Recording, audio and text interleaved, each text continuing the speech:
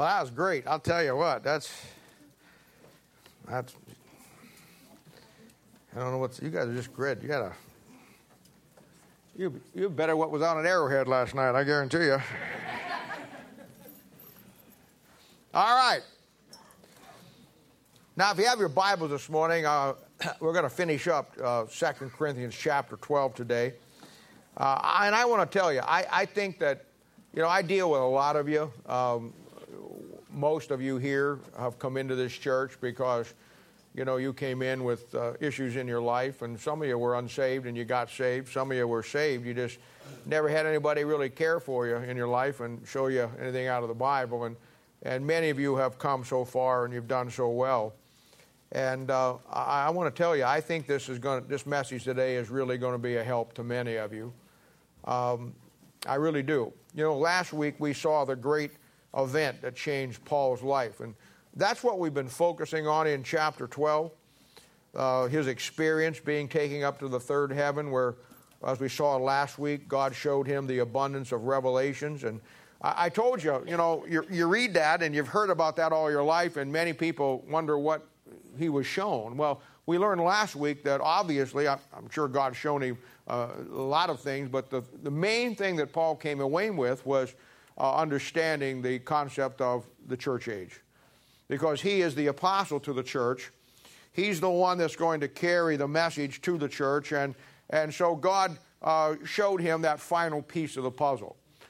I know how, and I just have a glimpse of it. I mean, how dumb I am about it. But I remember when I first saw how the Bible in its majesty lays itself out in a human depraved form as best as we could do it. I remember how excited I got when I began to see how the pieces of the puzzle really wove together. I can only imagine, what Paul must have seen and felt, because God not only, showed him the church, but he was a scholar, as we said last week, in the Old Testament. He thoroughly understood everything about the nation of Israel and the law and Moses and the prophets, but he didn't have that peace that God now gave him. And it's a lot like you and I when you get through the Bible and you get into the Word of God, and suddenly God puts all the pieces in place for you. You'll remember last week I built that message around the lives of two men in the New Testament that I think are vital for us to understand. I think they represent the composite of what our lives ought to be. We talked about, first of all, John, how he was the greatest apostle that wrote one of the greatest books of the Bible, 5 of the books of the Bible that match up to the 5 wisdom books we talked about it Thursday night, and how he showed us how to get the heart of God. Then I showed you Paul. We came back to him, and we talked about how that Paul got the mind of God. And both of these men are shown something that up to this point in time, no one on planet Earth had ever seen, had ever experienced, or ever understood. And for me, these two men show us, by what God did in their lives through the relationship with him, simply what God wants to do with us in our relationship with him. God wants you to come to the place in your life where you get the heartbeat of God, that you understand what God's plan is, that you understand what God is doing, and then getting God's mind. That's what Paul got. And God's mind is understanding where you fit into it. And I think, as I told you last week, it was an exciting thing that it changed Paul's life the day he saw the visions of Revelation, and God showed him all that God was going to do. But I think the final thing that really sealed it for Paul will be the same thing that will seal it for you, is God allowed Paul to see himself in that plan. What is life for a Christian without invoking the plan of God into our life?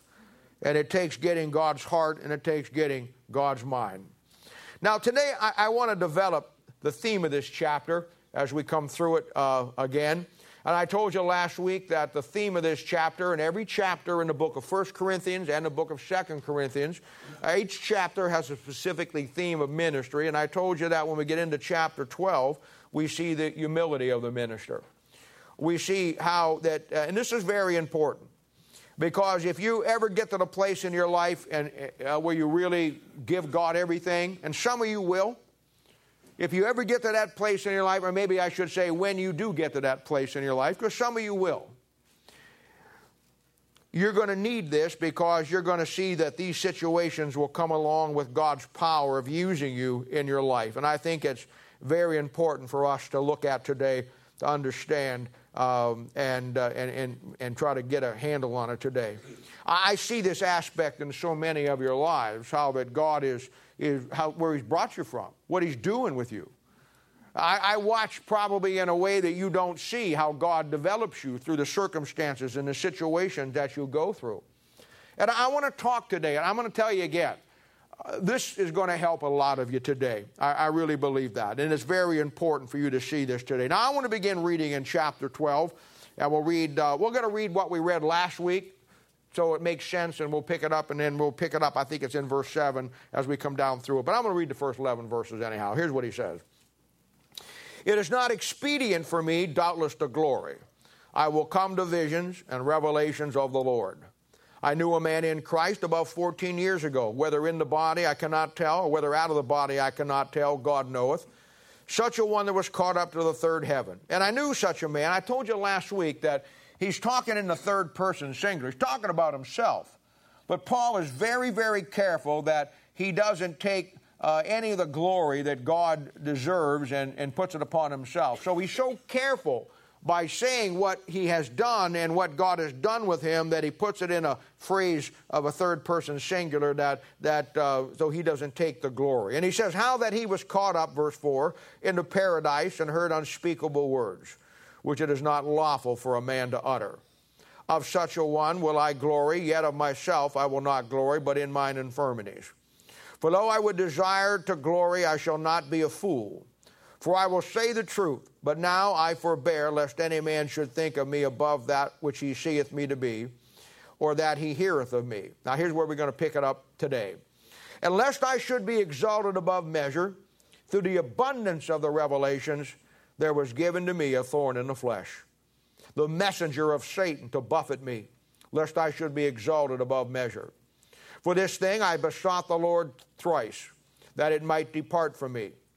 And he said unto me, my grace is sufficient for thee, for my strength is made perfect in weakness. Most gladly, therefore, will I rather glory in my infirmities, that the power of Christ may rest upon me. Therefore I take pleasure in infirmities, in reproaches, in necessities, in persecutions, in distresses for Christ's sake. For when I am weak, then I am strong. I am become a fool in glorying, that ye have compelled me, for I ought to have been commended of you. For in nothing am I behind the very chiefest apostles, though I be nothing. Now, Father, we thank you for this last couple of weeks that we've had here, where we've been able to take a real good practical look at some things for our own lives. And Lord, I understand that in pastoring and teaching the Bible and preaching, there's times you got to preach to people, there's times you got to lay out doctrinal things, and then there's times you got to come back and deal with the practical, the everyday life things. And Lord, there's so many good people here today that in my heart I believe that they want to do what God wants them to do. I believe that they've come here because they want to learn, they want to grow, that they believe that this is God's church that teaches God's word, and that they'll know that it'll change their life because it is God's word. And so I pray, Father, that along with that, Lord, there's some things that they're going to have to face, they're going to have to deal with. Help them understand that better today as we look at probably the greatest Christian that ever lived, who when he got his name changed from Saul to Paul and God began to do the work in his life, these things came into his life. And help us to make the application to our own lives today of what we're going through. And we'll thank you and praise you in Jesus' name. For his sake we ask it. Amen. Now, verses 7 through 11 show us a great concept for all of us. And I think it's something that everybody needs to learn. These verses show us and help us understand why, for so many of you who are trying to do what's right, for so many of you who you really have decided in your life that you're going to serve God. You're going to be everything that God wants you to be, and you're going to try to give the rest of your life to God and raise your family the right way, do the right things with your family, follow the Bible with your family. This message today is going to help you understand that when you decide to do that, as many of you are, why are you still plagued in dealing with the issues that you have to deal with? Why are we still struggling with things once we decide to do what's right? I mean, the idea would think it would be in most people's mind that the moment you decide you're going to serve God, then God puts a hedge about you and nobody can bother you anymore. That would be nice if it worked that way. And in the shallow, lame Christianity that we live in, most Christians fold up like an old broken accordion simply because of the fact that they don't understand these principles. Now, you're better than this. All of you are. You're better than that. And I want you to listen today, and I want you to leave here today with, maybe you won't grasp it all, but I want you to leave here today with a little better understanding of why, when you try to do everything that you know to be right, when you try to give God everything that He wants, why you still have troubles, issues, trials, and tribulations. And many of you do. Probably all of you do. But you're going to understand a little better when we're done today. You know, there's two kinds of suffering in the Bible. Most people don't even know that. Most people have a tough time delineating which suffering they're going through. The Bible says that all ye that live godly in Christ Jesus shall suffer persecution. There's a godly suffering for doing what's right. And then the second kind of suffering in the Bible is what I call suffering of stupidity. The bad choices we make in life. The things that we do that come back to haunt us in some cases, and we have to deal with it, and we have to deal with them. And we're all guilty of it. I mean, there's nobody that escapes that one. Your only hope in life when you get to the end of the judgment seat of Christ, that you suffered more for Christ's sake than you did for the stupid things that we did in our lives. But I want to talk about the first one today. You'll remember, and you'll learn this as you grow, people who suffer for stupidity's sake will always resent those who struggle for godliness and for Christ's sake. You want to remember that. That is so true. Now, this yet is another great piece of our puzzle on Paul's life. And I'll tell you, years ago, I recognized very quickly how important Paul's life was for me. That if I was going to be whatever God wanted me to be, if I was ever going to do anything for God, that he was a great model and a great mind that I could look and understand. I wanted to know why he was what he was for God and why I wasn't. And this is the key to this great chapter on staying humble in the midst of God's success. You know, churches today, and I'm not sure why it is this way. I mean, I guess I do know why it is this way. But in Christianity in churches today, well, you see this all the time. I've seen pastors, I've seen Christians, I've seen the mindset of churches. That we want people to see us as being successful in ministry. So we go around trying to convince everybody that God is here and, you know, look at me, look at what we have. And it's all based on things. You know, I see it that it's just like the world many times. The world judges success on the things that you have. How many times do you drive down the street and see a bumper sticker and it says, the only difference between men's and boys are the size of their toys or something like that, you know, or who he dies with the most wins, something like that, you know? How many times we've seen that? And that's the world's concept. You know, churches are the same way. Pastors are the same way. Christians are the same way. We think success is buildings. We think success is a $100,000 sound system. We think success is $800 million buildings. We think that, you know, we're the air conditioning and comfortable pews. And we think that if we have a coffee shop or a restaurant or a health club or services that when you go on Sunday, it's like walking into Caesar's Palace in Las Vegas and a service like that. And we've been brainwashed that that's success, you see. We think the bigger it is, the louder it is, the brighter it is, and the more activity that is that that's really success. And we want that because we want people to look at us, look at our churches, and look at my church, you know, look at what we have here. And, we have 5,000 people in church every Sunday. I've had pastors listen to them talk when they want to compare of how many important people come to their church. Some talk about the politicians that have visited their church. And when they show up there, they make a big deal. Well, we've got Senator so-and-so, or we got Congressman this, or this or that. We talk about the very influential people. We've got judges in our church. We've got lawyers in our church. I never met a lawyer or a judge or a politician that wasn't as crooked as a dog's hind leg. But we do that today because that's what we have been told and taught, not from the Bible, that that's success. I remember when Jerry Falwell was at the top of his peak, the great competition between the churches. Jerry Falwell started the moral majority, which turned into be the immoral majority, but he started this movement of Christianity getting into government and vice versa, and he built one of the greatest political powerhouses that you ever saw in your life. And he was on TV, he was on the radio, he's a national figure, and every church wanted to build a church just like his. Because we were taught in our mindset that when you get a huge church, when you get all of these great things, that's really success. I was preaching years ago at a place. I was telling somebody this story this week. Years ago, I was preaching at a church, and the guy who preached before me was an evangelist, and I won't tell you who he was, but you'd know him. But anyway, he was on before me, and he was up there preaching, and it was nothing but look at me. It was nothing about more than what he had done. And he wanted to impress everybody because there was a lot of pastors there, and obviously if you're an evangelist, you've got to eat, make a living off of the people you go preach to. So he's not going to miss an opportunity to tell all those pastors how great he is, and if you don't have me in your church, you're missing a blessing of ever. And he got up there and he talked about that the last church he preached in, that he had 900 decisions. And all the pastors went amen and all that and all that. He went on and on and on and on and on and on and on. So it was my turn to get up after he was done. And I got up there and I'll take a cheap shot at these guys anytime I can. And I got up there, and there must have been 2,000 people there. And I got up there and I said, well, I appreciated brother and so-and-so's message.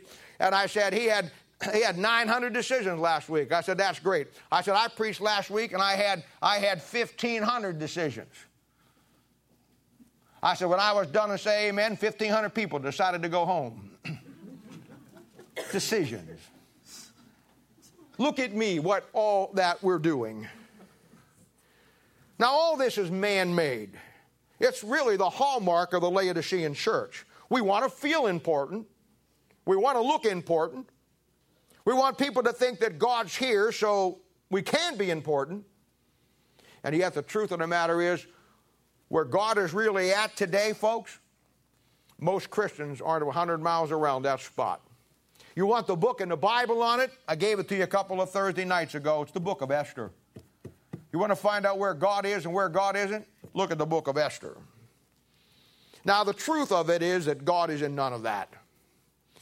I love the illustrations of the Old Testament that bear out what I preach to you on Sunday morning. You take that Old Testament tabernacle. That Old Testament tabernacle was the seat of God in the Old Testament before they got into the land. It represents everything that God was. God dwelled on the mercy seat in the Holy of Holies. It was the place where the priests did all of the work for the people. We've talked about it many, many times. There were 7 pieces of furniture in there that all are connected with God's holiness, with God's power, with the ministry that they did, and it is one of the greatest studies you'll ever find. And when you wanted to find God in the Old Testament before the law, you went to that tabernacle. But yet if you were walking down the dusty roads of the Middle East looking for that tabernacle, you couldn't tell it from any other tent that was out there. There was no giant steeple on it. There was no searchlight that went up at night. There wasn't gold things all around it, and there wasn't all of the things. It just looked like any old tent that you saw anywhere in the Sinai Peninsula. It was made of goat skins and badger skins, and when you looked at that tabernacle from the outside, it just looked like some used army tent you would buy at Mickey's Surplus. You see, the beauty of what God was not on the outside. The beauty of what God was, the glory of God, the majesty of God, the power of God was what was inside that tent, not on the outside. I think when the Lord comes, at the incarnation of Christ, God manifested in the flesh. He looked like any man that showed up on this planet. You didn't look at him and think he was the Son of God. He didn't wear $800 white robes. He didn't have a halo. He didn't have any red sneakers or shoes.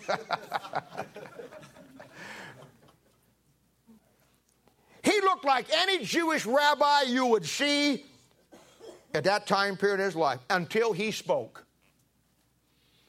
In fact, and you need to get this, in both cases, what was God was not on the outside, but what was on the inside. Now, some of you who are smarter than the average person are already, I can see your wheels turning. And so I'll save you the question on Thursday night. You're saying, well, wait a minute, Bob. When they got into the land under Solomon, they did build an incredible temple that was overlaid with gold where the majesty was. Thank you for that question. You're right. Because the picture is, in the 40 years wandering when it was just an old tent, it's a picture of you and me wandering in this world right now. And when Solomon built that temple, that's the picture of the Lord coming back in the millennial reign of Christ. My point being this: don't build your millennial temple here in the church. Find a basement. Find an old antique mall someplace. Don't put a sign up unless you have to. Don't get a website that gives them any more information than the sermons that you want them to get clobbered with. Because at the end of the day, we're wandering. We're in our wilderness journey right now, and yes, as they were, we are in the wilderness of sin. And what's going to impress people is not how you look on the outside, but what God's doing with you on the inside. See, that's how it works. That's exactly how it works. I mean, what's the point if you have a $100 million building, you have a $100,000 sound system, you have padded pews, beautiful carpet and decor, you got a gym, you got a restaurant, you got a coffee shop, you got a Starbucks for your latte, you got everything that you need except you don't have a Bible. You see, in the Laodicean church today, it's all for our glory. It's all for our success. We want people to look at us and think, wow, they're successful by what they have.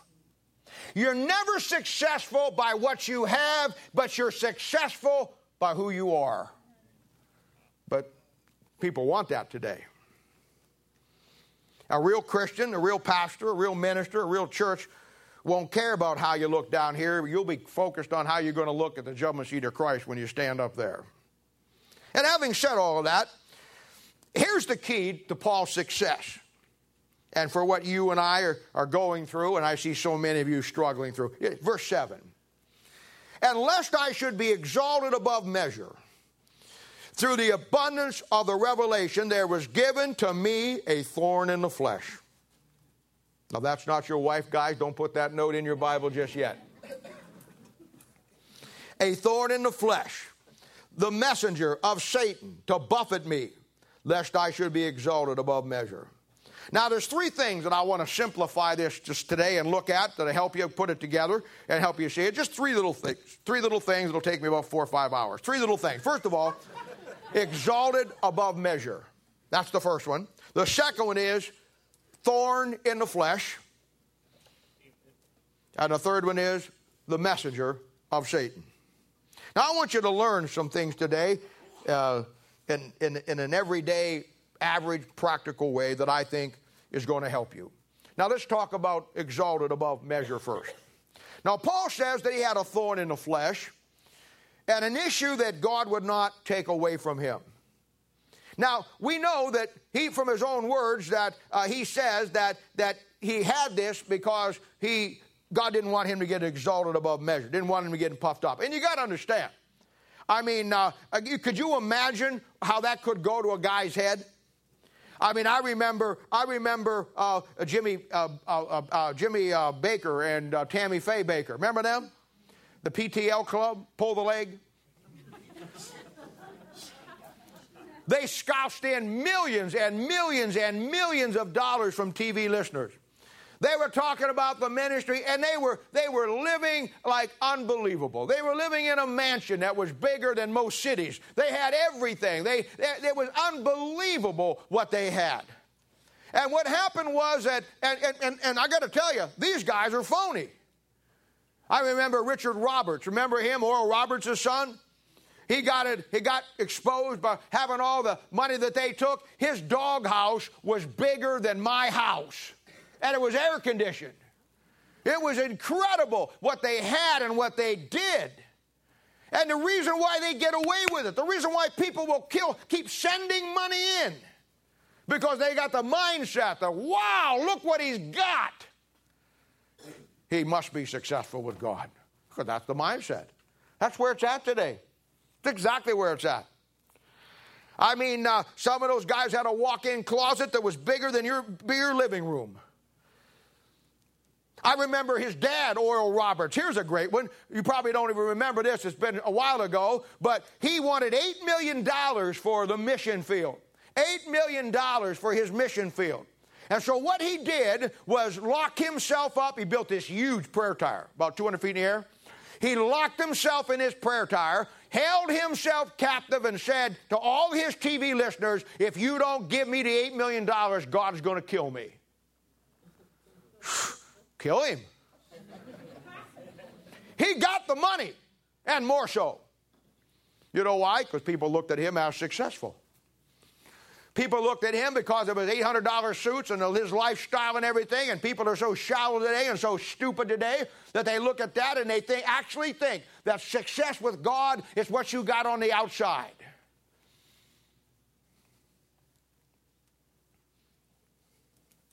He's the biggest phony that ever walked this planet. You realize he's one of the greatest faith healers the world has ever seen, supposedly? He of dead people. And so he takes all of the money that people get and puts it into Oral Roberts University, which is a medical thing to train doctors. Now, what do you need a facility to train doctors for if you're the greatest healer on the planet? It never ceases to amaze me how stupid people are. But so that wouldn't happen, God kept Paul humble by the things that he went through. Because you can imagine if these bozos who are zeros, and most of them are probably not even saved, if they are, they're so spiritually immature, it's unbelievable. If the things of this world can blow them up like that, what would have happened to Paul, or what could happen to Paul, or you and me, when God's power really does land on you? So in Paul's case, God said, I'm going to fix that. I'm going to fix that. And when you study the passage out, three times, he says to God, take it away. He says thrice, I asked God to take it away. And God said back, hey, look, Paul, just as I gave you the glory of the revelation through abundance, I'm the same God that also gave you the thorn in the flesh. And at some point in this, we're going to see here in a minute, Paul stopped asking. You see, to me, it's an incredible thing when you understand this biblical meaning. I don't know if you know it or not, but 3 in your Bible will always complete the thing.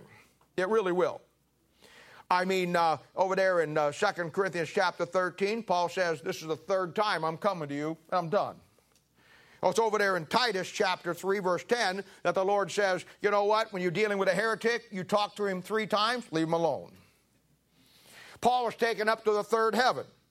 In the Old Testament and the New Testament, the second coming of Christ based on a New Testament timeline is called the 3rd day, and it's over. I talked to you last week about the 12 apostles. Who were the inner 3? Peter, James, and John, 3. You want to talk about learning your Bible? I tell you all the time, you got to get into a 3, past, present, and future. When John wrote the book of Revelation, he's taking the second coming of Christ, and God says, do 3 things. Write what you have seen, write what you see, and write what you're going to see. In 1 Samuel chapter 3, when Samuel gets called by the Lord with Eli, and he's sleeping at night, and he hears that call of God, he goes to Eli. The first time, Eli says, I didn't call you, go back to sleep. Second time, God speaks to him. He goes and says, I didn't call you, go back to sleep. But the 3rd time, the Bible says, Eli perceived that the Lord had spoken. 3 in the Bible is incredible. Paul knew that. Paul knew that. You know what I love about Paul? We talked about this last Thursday night. The thing I love about Paul is he is by the book. I have never met a man. The thing that endeared me to him, and maybe it's where I got it, I don't know. But when I saw Paul, and he does everything by the book. I mean, he does. He doesn't deviate any way, shape, or form.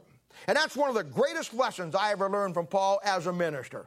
Paul does it by the book. He never steps outside the principles. And when he comes to this thing and he's got a question of taking this thing away, and he asks 3 times and it doesn't happen, he knows it's not going to happen based on the biblical principles. He lives by the book. I told you Thursday night when we talked about it a little bit, how the old Navy guys and the old Marine Corps guys and the old lifers that spent 20, 30 years in, they're by the book men. You don't deviate from the book. There's the right way, the wrong way, and then the Army way. And you don't deviate from it. You stay with the book. The book was written to maintain discipline, to maintain structure. It means organization, and they know that. And there's no greater place that you understand why God gave us the Bible to go by, that Christianity needs that same kind of stability. That's why you got to go by the book. We don't have the liberty to do something the way we want to do it. We don't have the license to say, well, you know what, I know the Bible says do it this way, but I'm going to do it this way. Paul is my hero in that. I've never watched him deviate from the book one time until the end of his life when he had such a burden and desire to go down to Jerusalem. But that's the only time I can find in all of his life. In everything else, when somebody asks him something, when he's attacked, when he has to write something, when he lays something out, when he teaches something and uses that analogy from the Old Testament, spinning it into the New Testament so we can get it, always by the book, by the principles. I'll show you a great one. In Acts chapter 9, Paul gets saved on the road to Damascus. Now, in your Bible, in your chronology of the Bible, you're going to find that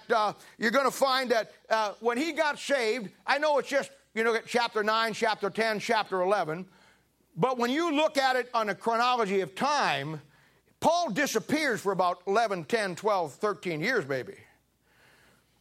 And last time you see him in 9, he shows up in 11, or 12, and that's about 10 or 12 years. Now, we know where he was part of that time. He was in Arabia, Mount Sinai, where Moses was.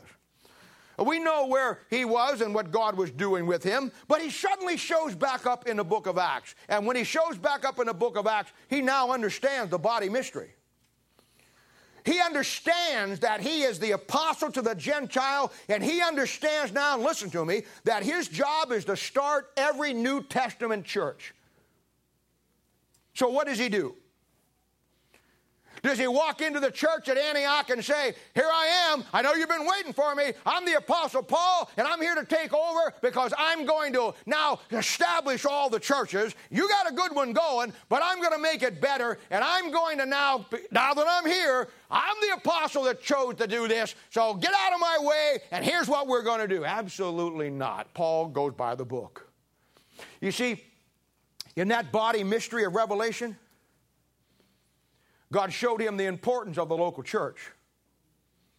God showed him and gave him the structure that the local church, just like the nation of Israel was God's structure in the Old Testament in a physical sense, the church was now the structure in a spiritual sense. And he showed Paul that. Paul came away understanding that everything had to run through the local church. The local church was God's body.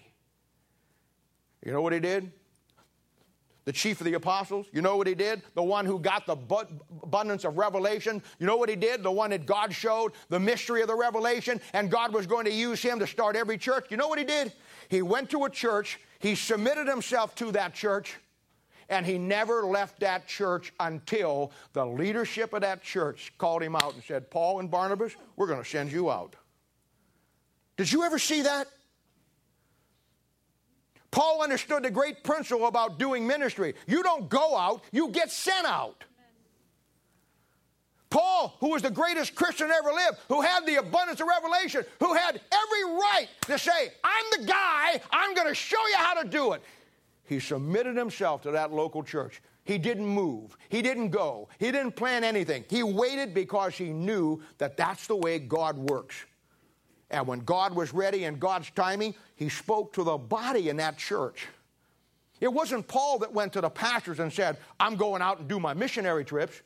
It was the body that said to Paul, we want you to go out and do missionary trips. He was by the book. He was by the book. We started our church 10 years ago. At that particular time, I was going to New Hope Baptist Temple, which later turned into No Hope. And God had put in my heart to get back into ministry and start a church, and God had burdened me about it. But I was a book man. I am a book man.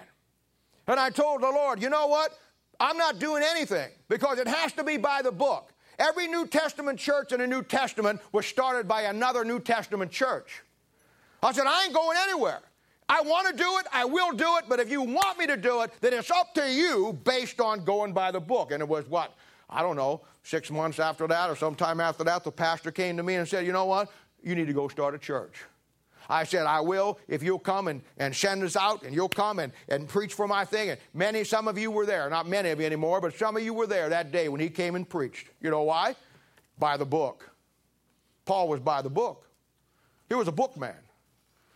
And I love that about him. Because when he saw that 3 times he asked and God didn't do anything, he's done with it. He's done with it now. You know why? Because he recognized, he understood the principle involved. By the book. It's not popular today, by the book. It's not practiced today, by the book. It's not preached today, but it's biblical, and that's all I care about. Paul was by the book. Now let me say this about his thorn in the flesh, number 2. Now this thorn in the flesh has been, I guess an ongoing debate for centuries on what it was. But nothing like a Bible to clear up 1,200 years of confusion. I mean, if you believe what you read and know how Paul is always using the Bible because he's by the book to talk in the New Testament terms and using those analogies, then it's pretty clear that his thorn in the flesh had something to do with a problem with his eyes. I mean, when he wrote to the Galatians there in Galatians chapter 4, verse 13 and 15, listen to what he said. He says, ye know how through infirmity of the flesh I preached the gospel unto you at the first. He's telling him right there. This is the same infirmity he had that he's talking about to the church in chapter 12 here. And my temptation, which was in my flesh, ye despised not, nor rejected, but received me as an angel of God, even as Christ Jesus. Where is then the blessingness ye spake of? Watch this. For I bear you record that if it had been possible, you would have plucked out your own eyes and given them to me. That's a guy with an eye problem. That's a guy with an eye problem. He said in Galatians chapter 6, a couple of chapters later, verse 11, when he's writing to them, when he's getting down to the end of the thing, he says, you see how large a letter I have written unto you with mine own hand? Now somebody said, well, that just means the volume of material. You're crazy. It's only got 6 chapters. That's not large. The large letters he's talking about is hello, because he can't see. Now, if that wasn't enough, and Paul's always referring to the Old Testament to make the New Testament analogies, look at Joshua chapter 23, verse 13. Well, you don't have to turn to it. I'll just tell you. Let's write it down. Look into it later. Now, watch this. Know for a certainty that the Lord your God will no more drive out any of these nations from before you, but they shall be snares and traps unto you, and scourges in your sides. Here it comes. And thorns in your eyes. See that thing? Until you perish from off the good land which the Lord your God hath given you. Thorns in the eyes. So Paul takes that analogy based on what we know in Galatians, and he says, I got a thorn in the flesh. It was his eyes. I can't think of anything that would be worse for a preacher, worse for a teacher, worse for a pastor or evangelist or a guy out doing the Lord's work than not to be able to see. So from the way Paul words his infirmity, now the evidence of the book of Galatians and Joshua, it's pretty safe to say his thorn in the flesh was his eye, some kind of eye disease. Now that's a great example of why when God really uses us, we still have some issues in our lives. See, this is where we're going here. God allows them. He gave them to us to keep us from getting prideful about what he's doing with us, puffed up with our own experiences. As Paul said, exalted above measure. Years ago, on the Jack Parr show, Jack Paar was the original late-night host before you got these clowns on today. And Jack Paar was on for like 20, 30 years. And Jack Paar was a TV host, and I was just a little guy. And I remember that one night I stayed up with my mom. My mom used to watch it every night. And they talked about the fact that coming on the show tonight, and I was kind of tired, you know, want to go to bed. It would come on like at 11 o'clock. But on the marquee in the front, it talked about that they were going to, for the first time in the world, showcase the world's only talking dog. Well, I had to stay up for that. And sure enough, I stayed up with my mom, you know, and they brought this dog on. It was the cutest little thing you ever saw, about that big. And it sat down there, and the guy brought it over there and sat it down next to Jack Paar. And later, Johnny Carson took over from Jack Paar. And they were down there, and they were talking back and forth about the dog. And Jack said, that dog really talk. And he's making fun. You know, they make fun of things. He says, oh, I know. You ask him what's on a tree, he says bark. You ask him what's on the top of a house, he goes roof. Like that. And the guy said, well, ask him. And Jack Paar looked at that dog and asked him a question. That dog answered him back just like that. That was incredible. I couldn't believe it. And for the next 20 minutes on that segment, they just talked to that dog, and that dog looked at him, cocked his head, and just gave him every answer he wanted. That dog that night was like the first night Elvis Presley was on Ed Sullivan. It rocked the world.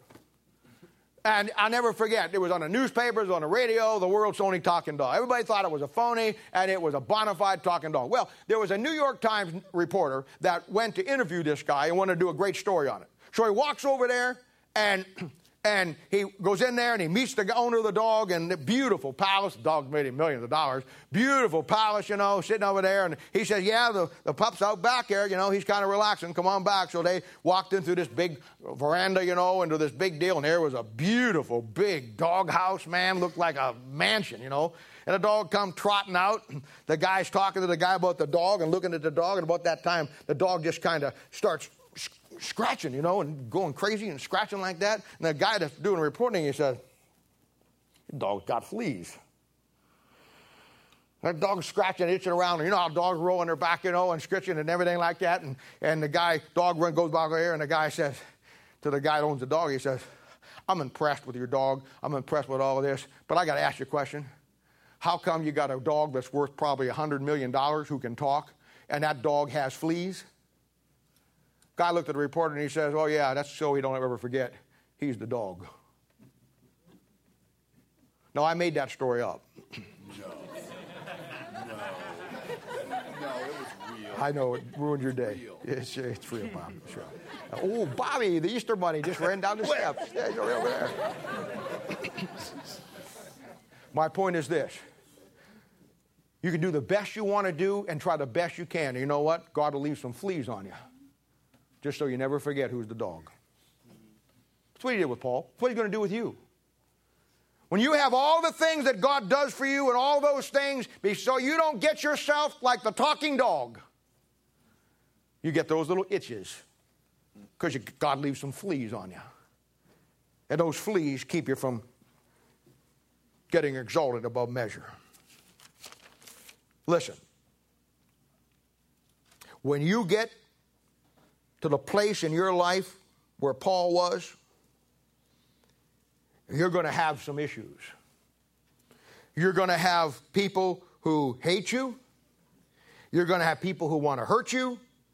You're going to have people who will lie about you, people who will slander you, people you will have medical issues. You'll have family issues. You'll have personal issues. You'll have family fleas. You'll have friends fleas. And you'll have work fleas. Listen. The devil never attacks you where you're at. The devil always wants to attack you where you're going. As long as you just stay where you're at, he'll never bother you. The moment you decide to start doing something for God, he's going to attack you where you're at. We see it in every great Christian down through history. I was thinking this week when I was putting this together of John Wycliffe.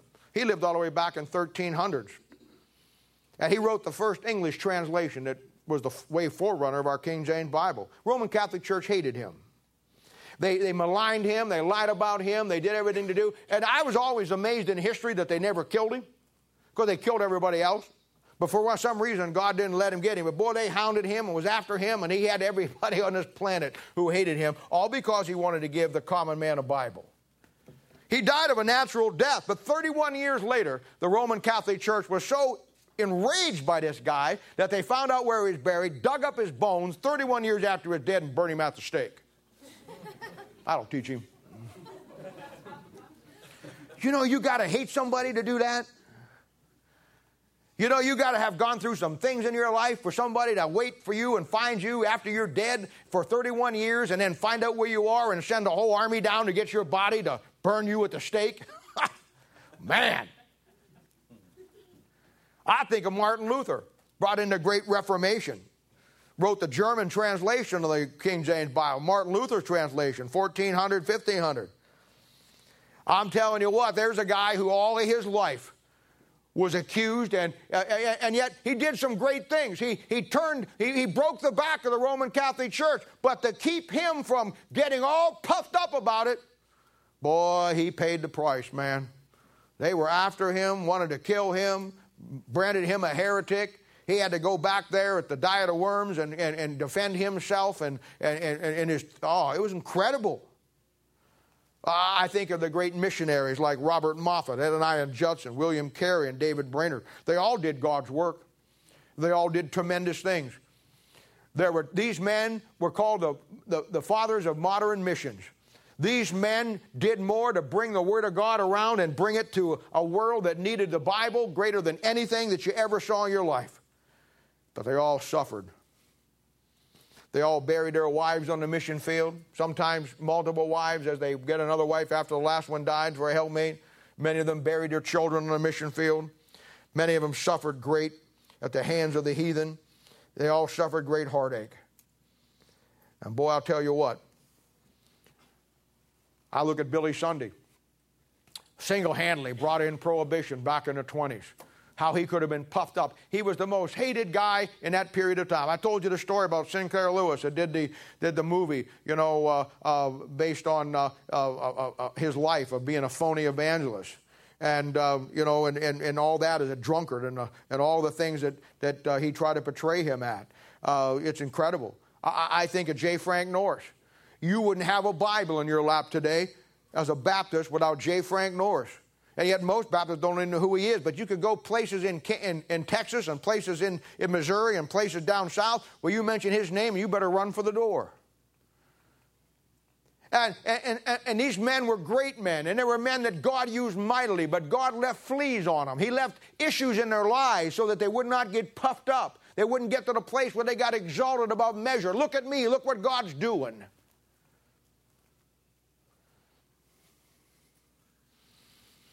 And you can add your name to the list. You see, this is why I tell you that it takes a special kind of person to not be a Christian today, but to do the ministry today and do it by the book. That's why it takes a special young lady or a special young man or a special mom and dad. Because you can count on friends stabbing you in the back. You can count on your family turning against you for you doing right and what they'll never be able to do. You can count on physical pain, trials, and issues that you have to contend with. Because when God begins to use you and God begins to multiply you and put the power of God on you, He's going to have a checks and balance system in your life just like He did Paul. This is some great stuff that answer why some of you go through what you go through. I mean, I know in our church there's people who suffer for stupidity. I understand that. It would be true of any church. But I also understand that there's some of you who are doing what the Bible says and doing what's right, and what you're going through is simply because God's leaving some fleas on you. Now the third thing, verse 7, the messenger of Satan to buffet you. Now notice it didn't say the attack of Satan, though Satan will attack you. It didn't say the difficulties that you're going to have with Satan, though you'll have some difficulty. It didn't say your adversary to Satan, though he is your adversary, or the terrible war you're going to have with Satan, though you're in a battle. No, it says the messenger of Satan. Now that's an amazing in itself. I've told you this many, many times. God uses the devil as a messenger boy. I showed you that in the book of Job. I've told you how many times that God had a message for Job. He had some things that he wanted Job to learn. And in your life and my life, there's things that God wants you and I to learn through our adversity. So what does he do? Hey, when you go back to Job, and there was a day when the sons of God came to present themselves before the Lord, and Satan also came among them, it wasn't the devil who brought Job's name up. It was God who brought Job's name up. You know why? He had a message for Job, and the devil was just a delivery boy. He's the messenger. The devil cannot get you. The devil cannot hurt you. The devil can't do one thing in your life. But only thing that God uses the devil for in your life, send you telegrams, messages. And you know what happens? Because we don't understand that, we don't understand the adversity in our life, we got bought up into this thing that success and happiness is all the good things, you know, all the prosperity of things, all those things that we don't look at the downside of what we call it as life as being successful. We lose sight of the fact that God has a message for us and he wants to use the devil to deliver it. And when he does, we get so caught up with the delivery boy ringing the doorbell on the front porch, we never get the message.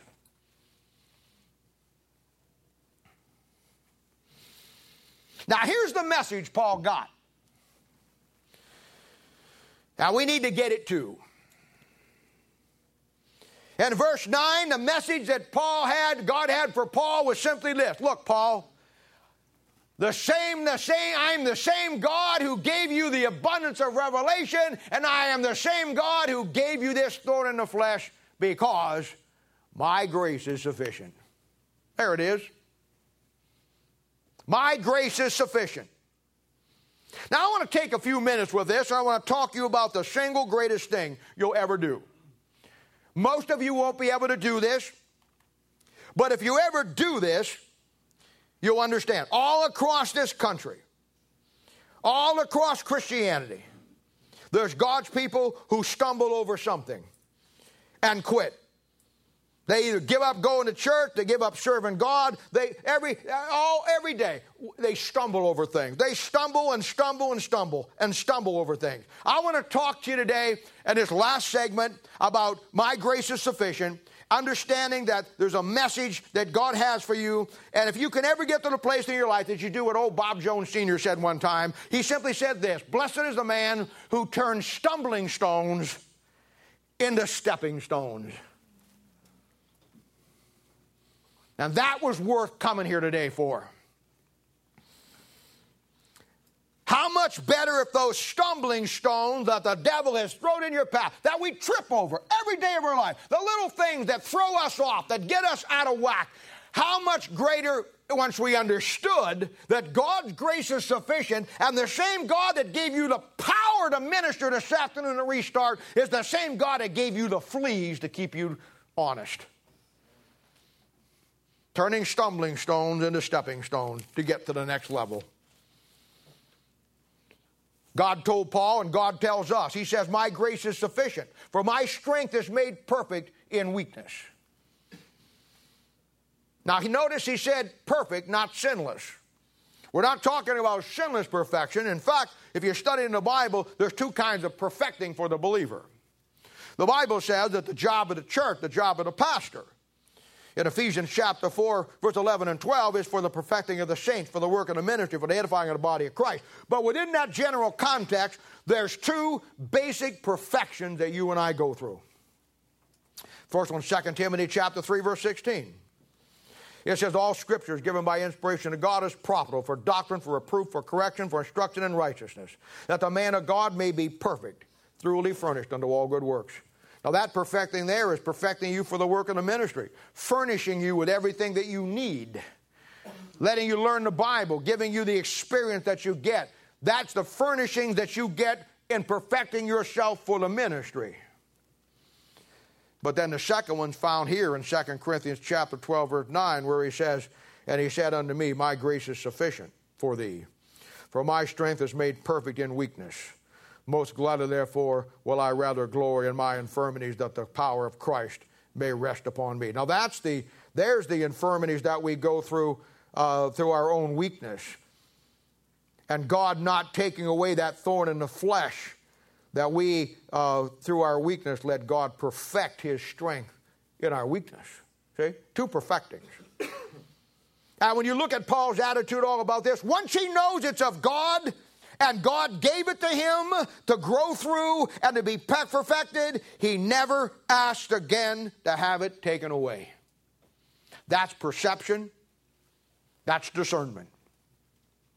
That's a man coming to a place where God puts the power on him, that God uses him, and he has the issues that he has that drags him down, pulls him down, and he asks God to take it away, not once, not twice, but 3 times. And when God says the 3rd time, my grace is sufficient, he figures it out, and then he never asks God to take it again, because now he knows that the sufferings and the infirmity and the thorn in the flesh is just as much as part of what God gave him and the power God gave him. Can you get there?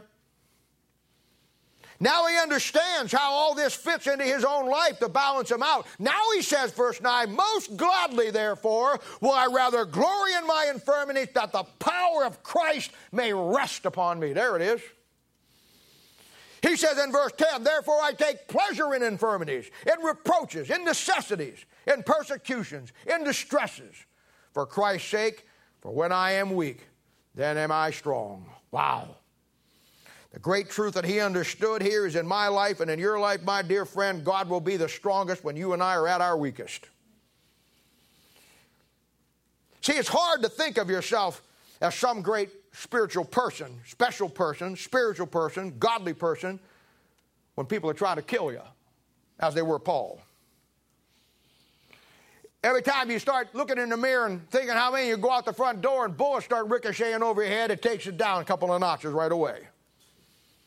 And when your friends turn on you or your family dumps you or you have to go through some issue medically and this or that and people hate you and you struggle with some kind of medical issue that just hangs on and hangs on and hangs on.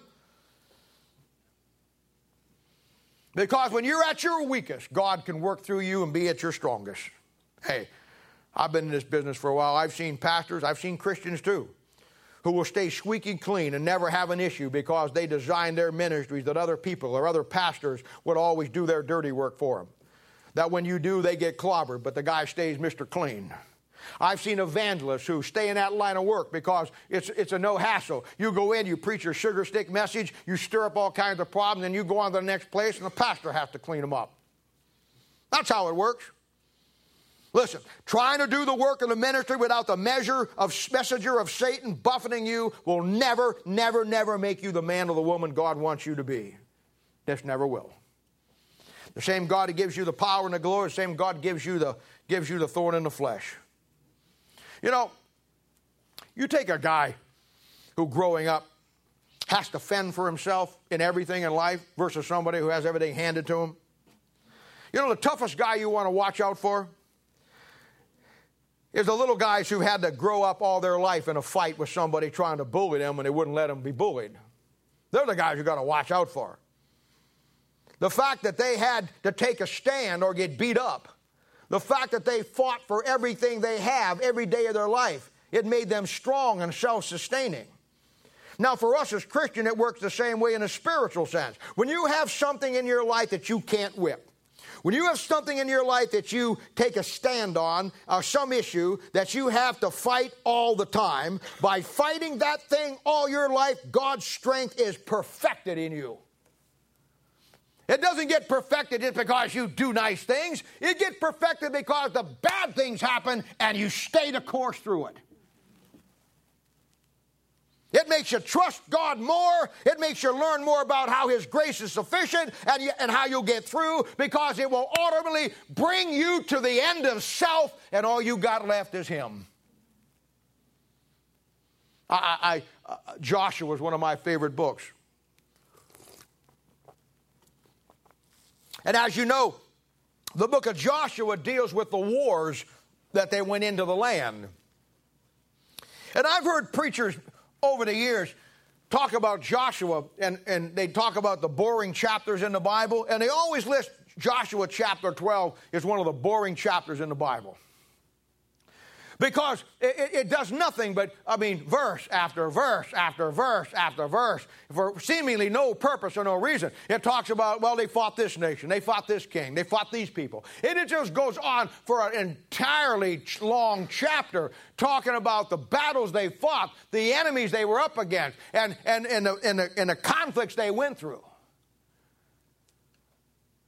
And I thought to myself years later when God showed me a few things in life, how valuable that chapter was. You ever see a soldier that's been around for a while? One whose left side of his chest looked like an Army-Navy store? You know, you can tell where a soldier's been or what he's done by the ribbons on his chest. If a guy just got out of basic, he hasn't got no unit patch.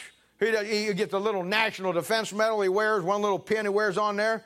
But you take a guy that's been in 8 or 9 years, seen some stuff, been some places, been in the fight.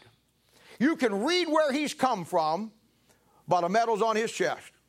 You see that little blue thing on this side above his breast pocket? That's a presidential unit citation. That means that his unit was cited by the president for some grave act of bravery at some point in history in a war.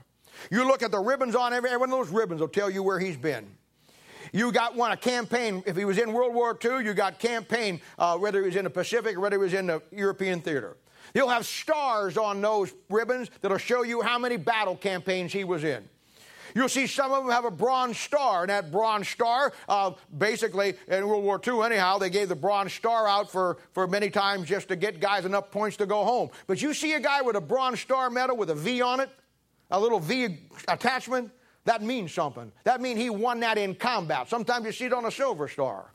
You got that little blue thing. I don't think they even do it anymore. That little blue field with a musket on it, with a little wreath on it that's painted blue. That's called a CIB, a Combat Infantry Badge. That was the most coveted badge that any soldier could ever have if he was in the infantry. It meant that you were under fire in combat for like 60 days to earn that. You can read their chest. You can see what they've been, what they've done. You see those little oval jump wings on there? That means he went through parachute training school, and he's qualified as a parachutist. You see the Good Conduct Medal. You see his campaign ribbon bars, how many stars. You see a little arrowhead on one of those. That means he was part of an invasion. You can look at a guy's chest and know where he's been. When I read back there in Joshua chapter 12, I see the value of it. Christian, you ought to have some combat ribbons on your chest this morning. When you get to the judgment seat of Christ, you won't have to get up and tell what you did or what you didn't do. Everybody will just look at the CIB on your chest, the jump wings, the Bronze Star, the Silver Star, the DSC. They'll look at the Presidential Unit Citation. They'll look at the battle combat fights you were in and the ribbons you wear on your chest spiritually. Some of you have been saved 5, 10, 15, 20 years, and when you get up there, you'll be like somebody just got out of basic. You won't even have a shoulder patch on. Well, that's a great chapter. Remembering the battles and the victories and the defeats of your Christian life. You know, what made Israel strong when they were at their strongest was the battles and the enemy they contended with and constantly fought, and then God never took them away. When you go into Judges chapter 1, 2, and 3. Now keep in mind, they just came through the great book of Joshua. They fought all of those nations. They just listed it for you in chapter 12. Now they're in the land. Now they got it all. And look what God says in chapter 3, verse 1. Now these are the nations which the Lord left to prove Israel by them, even as many as Israel had not known all the words of Canaan. He said, you know what? You whipped all of them, you beat them all up, and you got the land. Now you know what I'm going to do? I'm going to send you some more nations. Because you're not getting out of this battle, because the key to you being strong is you being weak. And to keep you from being prideful and arrogant about the nation of Israel is the enemies that want to kill you. And it's true of you and me. That's why he leaves some of those things in your lives. That's why he'll leave some things in your life to prove you. That's why you won't get it to the place where you just get out of it all and you just never have any problems. That's why there'll never be a time in your life on this side of heaven when you just get to the place where if you're really doing something for God, somebody doesn't hate you, somebody doesn't dislike you, somebody talks about you or tries to hurt you. And we whimper around and say, why? So you'll be strong. Thank God that you are doing something enough that the devil wants to send some bullets your way. And we whine about it. Let me tell you, when Paul understood that the same God that gave him the revelation of the abundance of God, what he was doing, is the same God that gave him the thorn in the flesh, he said, all right, I'll take it. And he never asked again. Never asked again. And for you and for me, the struggle we go through, as much as we would like God to take them away, they're the combat ribbons on your chest. The battles and the conflicts and the campaigns that you fight your way through, and you stay strong because you realize that in your weakest times, when everybody's after you and everybody hates you and everybody's mad at you, God brought you through. And every time you got to face something else out there tomorrow, you look down on the medals on those chests and see where you've been. It'll make you strong. It'll make you strong when you thought you were weak.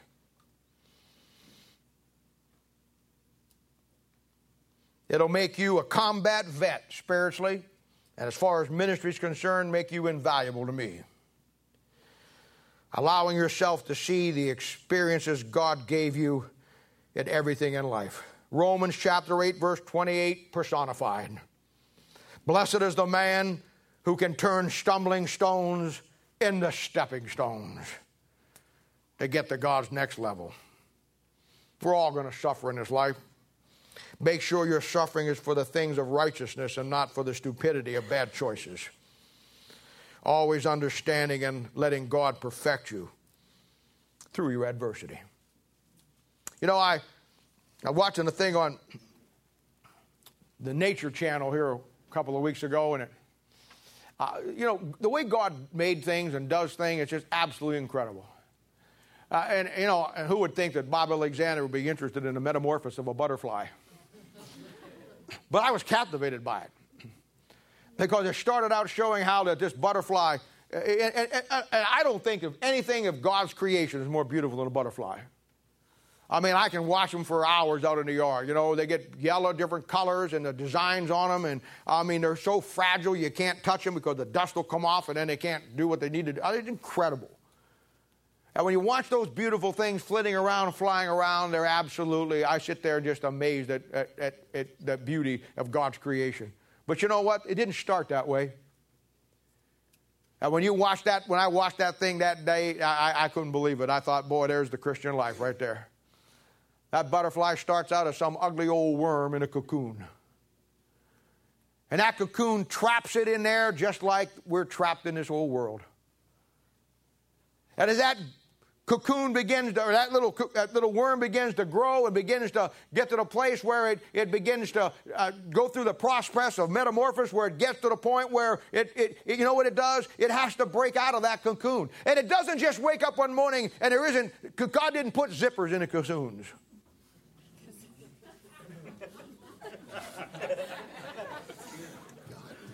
The cocoons I've examined, I've never seen one anyhow. As that process of it growing, he struggles within that cocoon.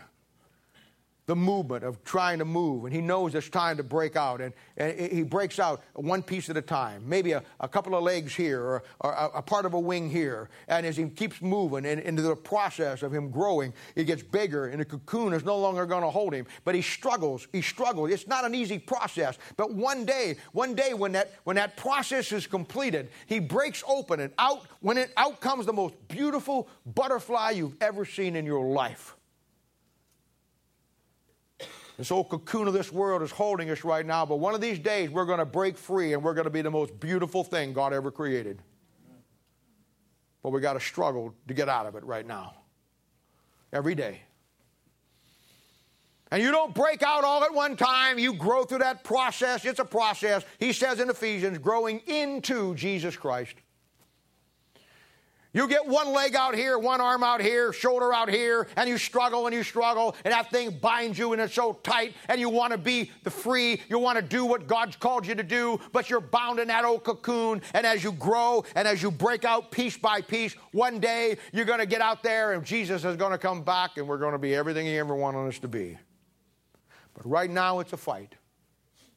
Right now it's a struggle. And it's a struggle because God wants to balance it all out in your life and my life. And He knows that if He took you and me and He put us out there and did everything that He wanted to do for us, we'd all be buying a big Greyhound bus, painting our picture on it, and traveling around the world. He wants us to do the job that He's called us to do. He wants to empower you to do it, but to balance that thing out so we don't get so big-headed and to keep us trusting God, He leaves the fleas on us. We stay in that cocoon and have to fight our way out. God's doing some things in your lives, people. I see it. I wish He was doing it in everybody's life, but that's not my deal. He's doing it in many of your lives. And I'm telling you this. You're going to have to go through some things. There may be some medical things. There may be family things. There may be personal things.